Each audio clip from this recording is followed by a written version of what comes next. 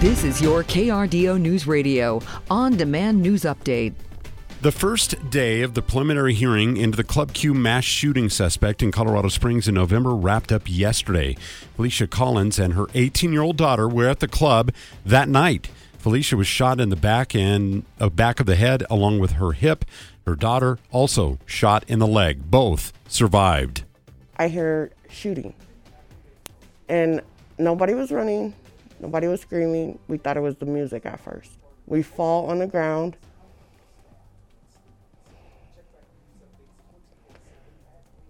I tell her, let's play dead. I feel a lot of guilt for taking her out. 5 people were killed in that shooting and many more injured. ABC's Alex Stone reports on what happened in court. Anderson Aldrich told police they identify as non-binary and that they visited the LGBTQ nightclub Club Q 6 times before the shooting, according to testimony from the lead detective. They said their mother forced them to visit gay nightclubs. In court, it was revealed hate crime charges were filed against Aldrich only because the club is tied to the LGBTQ community, but they did not admit they were targeting members of the community. When questioned in the hospital after the shooting, Aldrich told police they were on fentanyl, meth, cocaine, Xanax, and coming down off heroin use. Alex Stone, EBC News. Detectives also said in court yesterday that the suspect had plans to live stream the November attack. The detectives also said that the suspect was part of a group that ran a neo-Nazi website that posted videos glorifying mass shootings and the death of minorities. The suspect also posted 4 videos on the website, including one that was taken just minutes before that shooting. Colorado Springs police say the shooting that sent 5 people to the hospital on Tuesday night was not random. Police say that 2 groups agreed ahead of time to meet at the Ulta convenience store near Palmer Park and Potter Drive. Witnesses like Austin Moses says there was 3 solid minutes of gunfire. He saw me at my car grabbing my phone, and he started shooting back towards the Ulta at me, and that's when I had got my phone and ran back inside and took cover. At that moment, the suspect jumped in a Mini Cooper with no license plates and went eastbound on Palmer Park.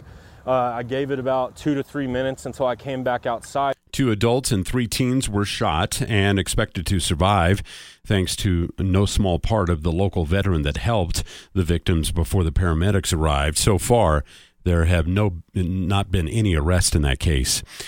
A woman convicted of using a massage parlor as a front for prostitution ring will not serve any prison time. A judge sentenced Shirley King to 4 years of supervised probation and 100 hours of public service yesterday in Colorado Springs. King was arrested in 2021 after an investigation into activities at the Solcha Healing Center in Security Widefield. She was found guilty of pimping and running a place of prostitution in December.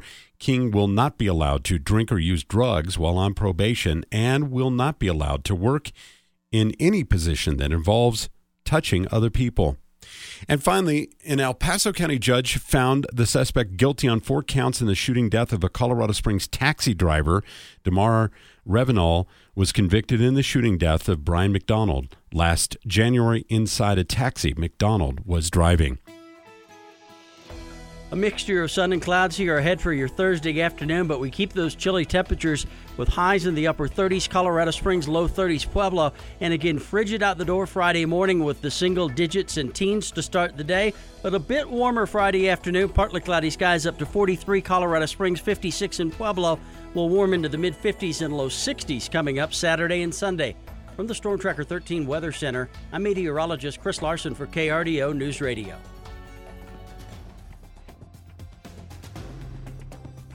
Get news, traffic, weather live on KRDO's Morning News weekday mornings from 5 to 9. KRDO's Afternoon News weekday afternoons from 4 to 7.